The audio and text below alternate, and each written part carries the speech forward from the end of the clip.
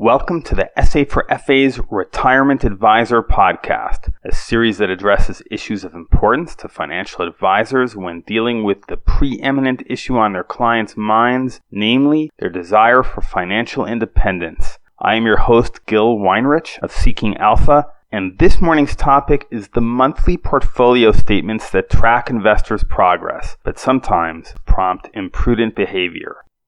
Looking at my latest portfolio statement, I noticed that I lost money in the past month. Now, this bit of information was to me a matter of complete indifference. I'm in the business. I know that portfolios fluctuate, and even more that it is by virtue of the risk to which I put my capital that I can expect a higher long-term return. But it occurred to me that this is a matter of great salience for financial advisors, who frequently hear from their more jittery clients when their portfolios go down. These clients are not in the business, and the sermons they hear about risk and reward, about patience and discipline, don't much matter to many when they see their life savings sink, especially in periods when that happens month after month after month. I recall one time a few years ago when an advisor had reached out to me about something he considered quite urgent. I was traveling at the time and only saw his note 24 hours or more later, but when I got back to him, he was no longer interested in discussing the matter. It was a day when markets were tumbling, and he was on the phone non-stop with clients who were angry and upset, some asking to pull all of their assets. And so I thought I'd offer a few thoughts to bolster advisors and help their clients in such scenarios.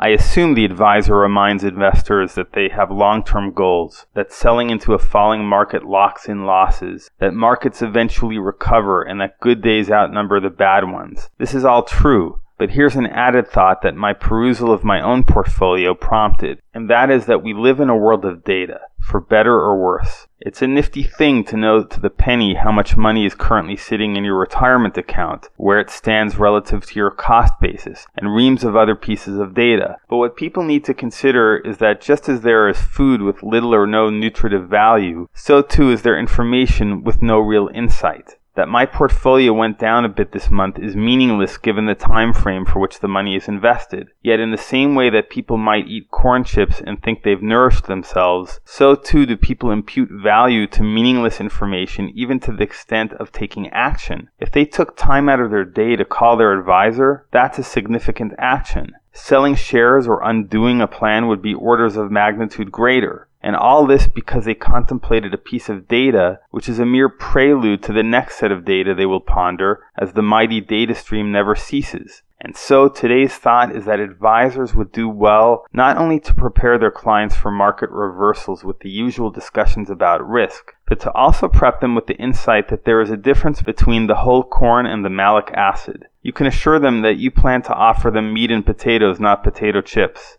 And by the way, advisors should consider customizing statements so as to highlight what is truly important. While the monthly portfolio balance is about transparency, far more important would be a top-down view of the client's asset allocation, benchmark information, and portfolio objectives. Such information is likely to prompt heartier and healthier discussions and enhance advisor-client harmony. And it would be an added bonus if advisors and clients end up training themselves to distinguish among the valuable and valueless factoids constantly competing for our attention. Thanks for listening. If you found this podcast useful, please leave a review on Apple or Google Podcasts so that others can discover the series. Meanwhile, you can contact me at gil@seekingalpha.com if you have feedback or requests, and make sure to subscribe wherever you get podcasts.